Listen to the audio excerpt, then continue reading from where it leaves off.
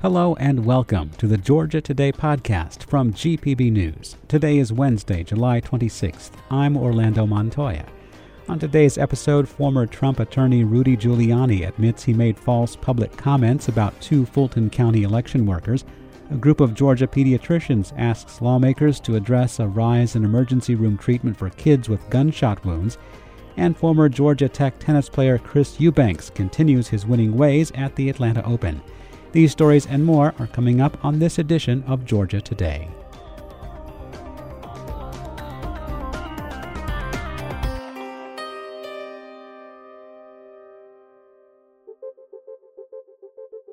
Former attorney for Donald Trump, Rudy Giuliani, concedes he made public comments falsely claiming two election workers in Atlanta's Fulton County committed ballot fraud during the 2020 presidential race. But he argues the statements were protected by the First Amendment. The assertions came in a filing yesterday in a lawsuit by the two workers, Ruby Freeman and Wandria Moss. They claim Giuliani defamed them by repeatedly pushing debunked claims that they pulled out suitcases of illegal ballots to try to alter the election's outcome.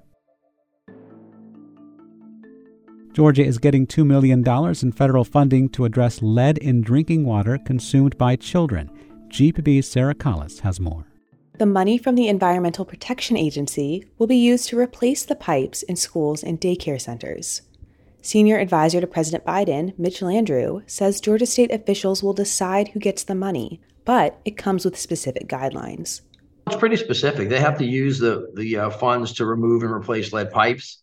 They have to replace the faucets, the water fountains that the kids drink from, things like that. It's pretty specific in this instance because that's what the challenge is, and that's what the mission is. Landrieu says the plan helps, quote, give kids the tools they need to be healthy. The money is part of a nationwide $58 million grant. For GPB News, I'm Sarah Collis. A man who's been in a South Georgia jail for 10 years while awaiting trial for a 2013 drive-by shooting that killed two people will have to keep waiting for a verdict. A jury in Albany's Dougherty County was dismissed on Monday after failing to reach a verdict in the long-delayed two-week trial of Maurice Jimerson. The county's district attorney says he'll try the case again and blames the delay on the pandemic and a flood in the courthouse. Jimerson's lawyer wants a judge to reduce his bail and says the long delay means the charges should be thrown out. If you like hearing the news from around the state here on Georgia Today, you'll probably like hearing how Georgia's agriculture economy feeds the country and the world on A Fork in the Road. I'm David Zelski, and on the Fork in the Road podcast, we feature stories from Georgia's farmers, fishermen, merchants, artisans, chefs, and others who help provide Georgia-grown products to folks in the Peach State and beyond. Find it online at gpb.org/podcast or download it on your favorite podcast platform. Opponents of a planned police training center in Atlanta say they've gathered 30,000 signatures to get a referendum on the ballot. GPB's Amanda Andrews reports they want voters to decide the project's future. Canvassing groups have less than a month to gather a total of 70,000 valid signatures. The petition for the referendum was filed June 7th, and approval was given June 21st after several delays and a lawsuit against the city. Signatures can only be collected in person, so many local organizations have set up field offices where residents can walk up and sign the petition.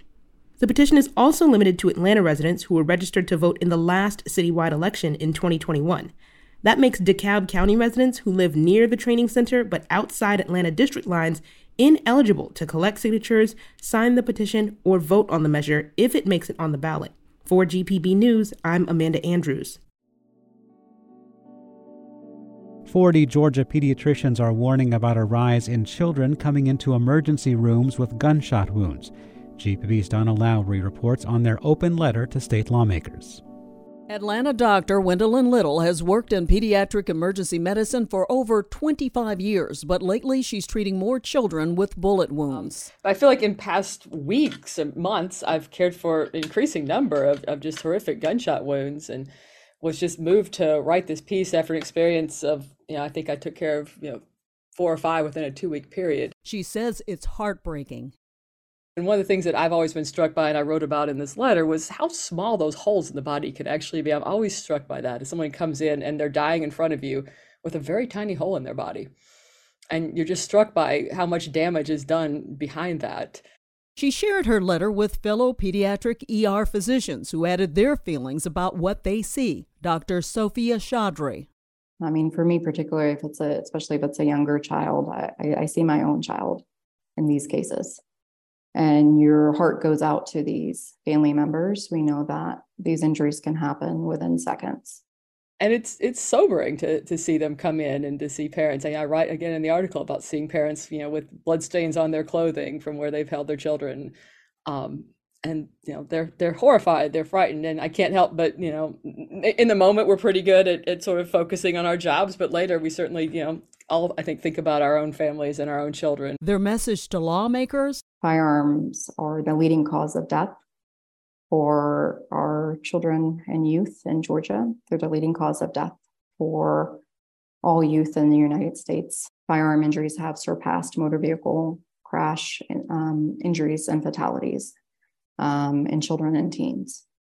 I kind of liken this to automobiles. Automobiles used to be a leading cause of death in children, and we've passed a lot of laws where seatbelt laws were been made, and there are laws in place of how young children need to be restrained in cars. The infants need to be in car seats. I think we can also work as a culture to lessen this culture of sort of guns and glorification of weapons that's in music, that's in television, that's all around us. And I think that's one place where politicians can lead the way and say, this is not something we need to glorify in our society. This is a human problem, that this is not a political matter. This is a public health matter. They're asking the Georgia General Assembly to consider solutions, including safer gun storage.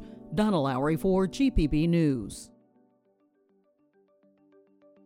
A North Carolina man is backing down from a proposal to build a dragon sculpture the size of half a football field on top of a North Georgia mountain. Sci-fi and fantasy fan Michael Parrish operates unusual Airbnbs, including a Wizard's Hollow and a planned starship out of Asheville. He plans to retire in North Georgia's Hiawassee and wanted to build a towering Hogwarts-style dragon sculpture on nearby Whiskey Mountain. That is, he says, until a fiery city council meeting on Monday. A lot of other people loved it, but a lot of other people didn't. And I want to be a long-time resident in my remaining years at Hiawassee, and I like to get along with everyone. And, it just appeared that the dragon was too controversial. No zoning laws prevent the sculpture, which would have been visible in the small town. Parrish says he now plans to build a much smaller dragon sculpture visible only on his property, where he also plans to build a castle-like house. Former Georgia Tech tennis player and 2023 Wimbledon phenom Christopher Eubanks dominated his opening match at this year's Atlanta Open last night. He cruised to a 6-2, 6-4 win over fellow Yellow Jacket Andres Martin and plays again tonight in the tournament's round of 16.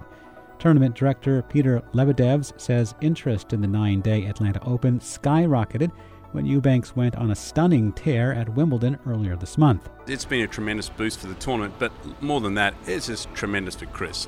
Chris is a great guy, tremendous young man who's been out there working his tail off for all these years. Eubanks now has won 10 out of his last 11 matches. After last night's win in front of a supportive hometown crowd, Eubanks said Atlanta, quote, means everything to him. He said he's focused on details surrounding his recent run of form as he sharpens his game for the upcoming U.S. Open. In other sports news, despite the Braves completing the first triple play of the Major League Baseball season, the Boston Red Sox beat Atlanta 7-1 last night in a game delayed an hour and 40 minutes by rain and lightning. And in Major League Soccer, Argentine star Lionel Messi scored twice and added an assist in his first start for Inter Miami, leading his new club to a 4-0 win over Atlanta United in the League's Cup. And in the WNBA, the Atlanta Dream beat the Phoenix Mercury 78-65. And that's it for today's edition of Georgia Today. Our GPB reporters are constantly adding stories to our website, gpb.org/news, so check out the website for the latest from Georgia. If you'd like to hear more from this podcast, subscribe to us. That way you'll never miss us in your feed. And as always, if you have feedback, let us know by sending us an email at georgiatoday@gpb.org. Filling in for Peter Biello all this week, I'm Orlando Montoya. I look forward to talking to you tomorrow.